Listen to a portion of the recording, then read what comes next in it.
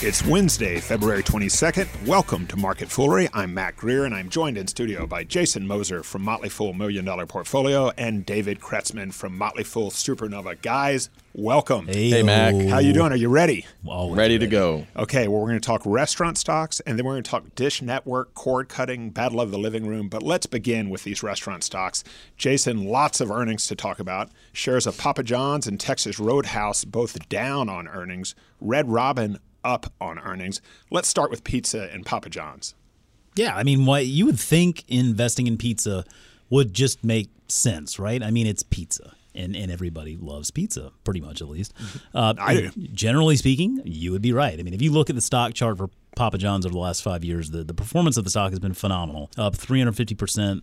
And really, I think I attribute that basically all to just keeping it simple. I mean, they're selling food, right? Non-rocket science. They're just making pizzas and selling them to people all over the world, really. And I think that not only have they really been able to exploit a simple idea, it's an effective model with the franchise model, and that they're able to really grow quickly. They can build the brand virtually anywhere.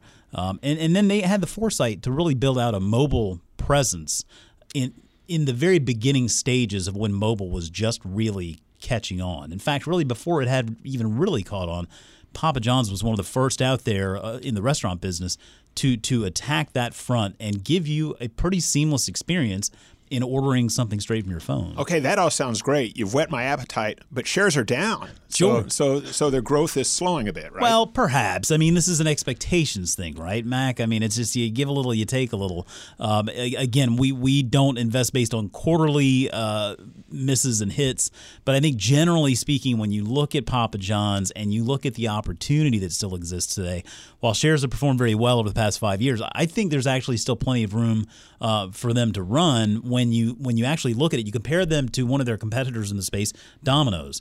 I mean, I think most pizza aficionados out there would think Domino's, Papa John's, probably not the best pizza out there. And no, it's not. It's consistent. And it's good. It's okay. It's like you know what you're getting when you order from there. But let's look at Domino's for a second. Look how big Domino's is today. More than 13,000 stores. Over 8,000 of those are international locations. Now, with Papa John's, they have just over 5,000 stores now. But only of that little bit more than 5,000, only 1,650 of those are actual international locations. So I think there's still plenty of room for this business to grow internationally speaking, and I think that's the real opportunity there. And I just go back to when we were living overseas through those years, and you're looking for something like pizza, maybe that would give you a little bit of a taste of home, so to speak.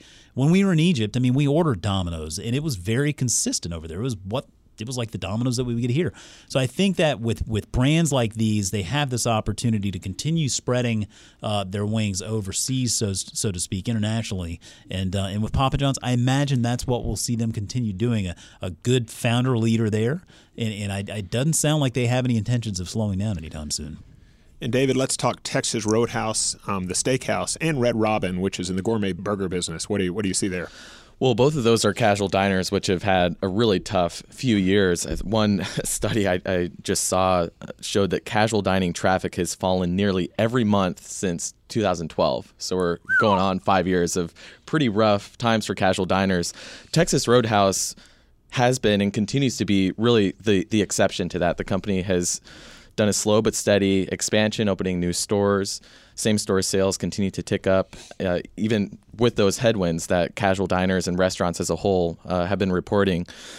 So Texas Roadhouse, their results really did slow down in the fourth quarter. I think that's part of what Wall Street's negative reaction today, with the stock down 13% plus this morning. But given that the casual dining segment as a whole is facing results, you have to have that context in mind. So October and November were pretty good months for Texas Roadhouse, but December same-store sales actually dropped. And for casual diners as a whole, casual dining traffic was down almost 5% in December. Part of that might be due to weather. Part of it's due to Christmas falling on a weekend rather than a weekday. So just people staying home more. So you have a lot of different factors there, but I mean, Texas Roadhouse still continues to be one of the best operators in the casual dining space. And similar to Papa John's, they'll continue to open stores at a pretty steady clip. They have a couple other concepts under their wings, Bubba's 33 and Jaggers that they're developing. Yeah, the names are a good start at least. So they're opening some more Bubba's restaurants. Really, I mean, business as usual. All restaurants right now are also dealing with rising minimum wages in a lot of states in the U.S. So you are seeing some headwinds there. But if you can find a quality operator like Texas Roadhouse, then I think those ones are the ones to really pay attention to. So let's talk about that. Papa John's, Texas Roadhouse are both Motley Fool recs. Red Robin is not. When you look at the restaurant industry, that can be a very tricky business to invest in. What's one thing you look at in terms of restaurants as an investor? What's one thing we should be looking at going forward with all these different restaurants? I think it matters for all companies, but I think leadership is really key with restaurants. I mean, with Texas Roadhouse, with Papa John's, with Domino's, you have either longtime founders who have a proven track record of success. They can kind of see where the puck is going to be. Or you have someone like Patrick Doyle who came into Domino's in 2009, 2010 and really just turned the whole ship around. So I think leadership is really key. And then you want to look at other metrics like operating margins for the restaurants, see if those are improving, the investment you get from those restaurants, those new locations you're opening, same store sales, the ability to get traffic into your locations without having to really give up on pricing. Yeah, I think he just keyed in on something there. I love the leadership perspective there because, I mean, we've seen so many times and so many different segments where leadership just bungles a great idea. But I going one step even further with that, I like focusing on sort of the simplicity of the experience. I think there's a lot to be said for sort of marrying not only the value that people are looking for, but also just the ease of the experience so that if I'm going to go get something to eat, I don't have to commit some big block of time to do it. I think we're seeing a lot of restaurants that traditionally have done very well through the years. Look at Bloomin' Brands, for example. I mean, they just announced that they've got a number of Outbacks and Bonefish Grills that are going to be closing down. And I think they're faced with sort of this predicament in that you got to block off a pretty good amount of time now to even go to one of those restaurants. Typically, you're going to wait, then you're going to eat, and the food's not even all that great to begin with. So then I can understand certainly why they're facing some troubles there. You look at something like Chipotle, look at Panera, even what Buffalo Wild Wings is doing to a lesser degree and trying to offer consumers quicker ways to get in and out while still having a good experience and getting the value they expect. So I think anytime you can find something that really focuses on that simple experience while giving you a good product at a good value, and when you find that trifecta, that's where you got to really latch on, I think. Yeah, and to go along with that, you can look at culture and incentives. So obviously Chipotle, they've primarily done company-owned locations. Some companies will do more franchising or a mix of both. Texas Roadhouse, I think part of the reason they've really succeeded is their incentive structure. So anytime they open a new location, the restaurant manager has to invest $25,000 of his or her own money. They have to put their name over the door.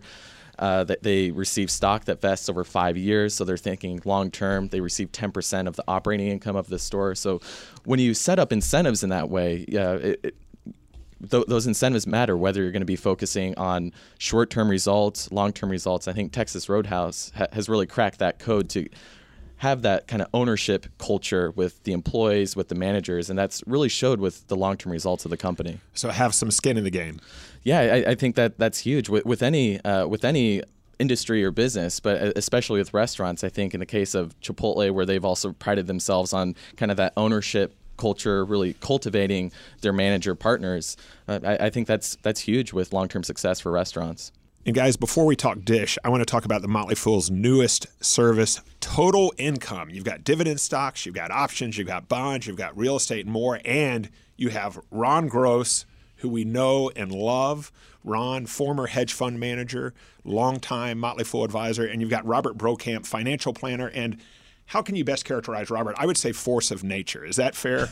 I think so. I think that's a good way to put it. You know, Bro and I are going to be quasi neighbors coming here very soon. Quasi. Now, what does that mean? You know, I told you we were moving, and it sounds like Bro just moved, and actually we're moving into the same area. So I'm gonna be like 5 minutes from Bro. Watch out. Watch out. I'm gonna start right. getting some of that inside scoop on what they've got going on with Total Income. That's great. Well, it sounds like the total package. It is the total package. So you get the dividend stocks, you get the bonds, the real estate, you get Ron, and you get Bro.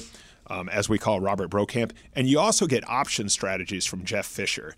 Jeff has been just wonderful and wonderfully successful at using options in a way that's simple and easy to understand. If you want to check out more, just go to totalincomeradio.fool.com. That's totalincomeradio.fool.com.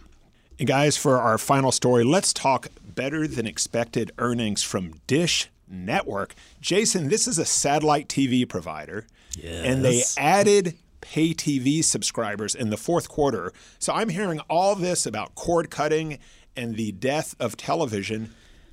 Not so fast, huh? Not so fast, but I do think it is happening. I think it's something slowly but surely people are looking for alternatives. And so even if you're not wanting to cut the cord immediately, you're examining the situation and trying to figure out what all is out there. And as I mentioned, we're getting ready to move. I am in the very midst of doing the same thing. I mean, we've had Verizon Fios forever. You know, Mac, I don't get to watch as much TV as I'd probably like to. I'm a busy guy. Yeah. I got work. I got family. I got all sorts of stuff going on. So for me, I start looking at things like what Dish has with Sling and with Hulu. And what is Sling? Sling is sort of that internet TV package. It's a skinny bundle, so to speak. And I think you keyed in on something there where they did grow subscribers for the quarter. It's worth noting that for the year, subscribers are actually down a little bit. And with Dish Network, just as with Netflix, I think with any of these businesses going forward, we have to judge them by their subscribers because that is their bread and butter. When I look at what Dish Network has going for it, perhaps a time ago it was a very compelling offering. I think going forward, they're going to need to figure out a way to focus that business more on Sling-like offerings because you have things like Netflix. You have things like Hulu. Hulu's coming out with its own skinny bundle here very soon. And if I understand correctly, I think Dish Network you have to have that satellite dish installed. And if that's the case, I mean, to me, that's prohibitive in certain instances where I just don't know that if it's a matter of tying up to your cable provider versus having a satellite dish installed on your house, I think more people are going to have access to that cable provider versus having that dish up there. Yeah. I think you can have Sling TV without the dish. Sling you can, but Right. but yeah, with Dish I think For the actual package. Yeah, and Yep. so then that just brings to question, I think, what does this picture look like for these guys going forward when you look at his competitive threats there? And I think there are plenty of them out there, which is why when I see something like Dish, you know, I don't know that I see it as really all that compelling of an offering or an investment opportunity. Yeah, I mean, Sling TV launched 2 years ago, February 2015, and since that point, shares of Dish are actually down 16%. The S&P is up 18%. So, And Sling TV includes ESPN, right? So it's Yep. the skinnier, kind of more streamlined offering, but it's key that you can still get ESPN as part of that. yeah, you can still get ESPN. I think Sling breaks it out into a few other segments. So if you want more like life and home improvement stuff, you can get that package, kind of an add-on. You can get an added sports package, which might have ESPN Classic and a couple other of the ESPN properties. But yeah, it includes the big kahuna ESPN. And at last count in September of last year, Sling TV had over 900,000 subscribers. But again, it just not enough to it is growing, but not enough to really move the needle of the company or the stock up to this point. For some context, HBO Now, which is the online digital version of HBO, just crossed 2 million subscribers earlier this month. So Sling TV still has a lot of room to catch up. So when you take a step back and you look at the so-called battle for the living room, who stands out? What's a company that interests you? Maybe it's a company that's not even on people's radar right now, but who stands out as a potential winner in this space? Yeah, I don't know that I actually pinpoint one name. I think that the changing of the guard here in this space is so fascinating to watch. And I mean, a couple of examples we've been talking about here. When you look at what Twitter did over the course of the football season and streaming some NFL games, and we've seen that Facebook is trying to get some deals here to stream some MLB games. We know that Amazon is throwing its hat in the ring there in regard to live sports as well. Amazon also has all sorts of offerings that go through its Prime TV. You could just subscribe a la carte to different offerings there, whether it's Starz or Showtime or HBO. So I think that what we're seeing here is really this massive changing of the guard in the way this stuff is distributed. And going forward, it was very interesting to see the headline the other day that the gentleman in charge of Amazon's Prime Video offering, this is the guy who I think he basically developed this whole Prime Video offering. He is now going to head over to BAMTech and be the CEO of BAMTech Technology. Now, BAMTech, for those who listen, know BAMTech is the company that is behind all of that live streaming for sports, for Major League Baseball, I think NHL, HBO, et cetera, yep. HBO. And BAMTech was the backbone of Twitter streaming the NFL this past season. BAMTech is the company that Walt Disney just invested a cool $1 billion into to help develop their own ESPN a la carte offering as well. So to me, like you see companies like Amazon. Private company, right? It is a private company, but again, worth noting, a very big interest there held by Walt Disney and BAMTech, and that's not going to go away anytime soon. I mean, Bob Iger has spoken more and more of BAMTech as the earnings calls have gone on. I wouldn't be terribly surprised to see possibly Disney even bring BAMTech into the fold at some point if they felt like it was really worth their time. But a lot of different names out there today. Just an amazing time to watch this space house changing. Yeah, Disney has the option to increase its ownership stake in BAMTech. I think right now it's at 33%, so they can take majority control in the next year or so if they choose to do so. And I agree with Jason. I wouldn't be surprised if they acquire it outright in the next couple of years. And I really like that BAMTech positioning for Disney because it's really a picks and shovels play. So whether you're watching the NHL, MLB, HBO, they're all using BAMTech's digital media platform. That's a really powerful position to be in. So you're benefiting regardless of where consumers are going as they transition to digital video. And can we agree that BAMTech is a great name? It just makes me think of the it makes me I've always gone back to the Flintstones, right, with Bam Bam. For whatever reason, it should remind me of Emerald, but for whatever reason I'm going back to the Flintstones. I'm with you. I guess I'm dating myself here. No. I have no idea what you're talking about. Jason, David, thanks for joining me. Thanks, Mac. As always, people on the program may have interest in the stocks they talk about, and the Motley Fool may have formal recommendations for or against. So don't buy or sell stocks based solely on what you hear. That's it for this edition of Market Foolery. The show is mixed by Austin Morgan. I'm Matt Greer. Thanks for listening, and we will see you next time.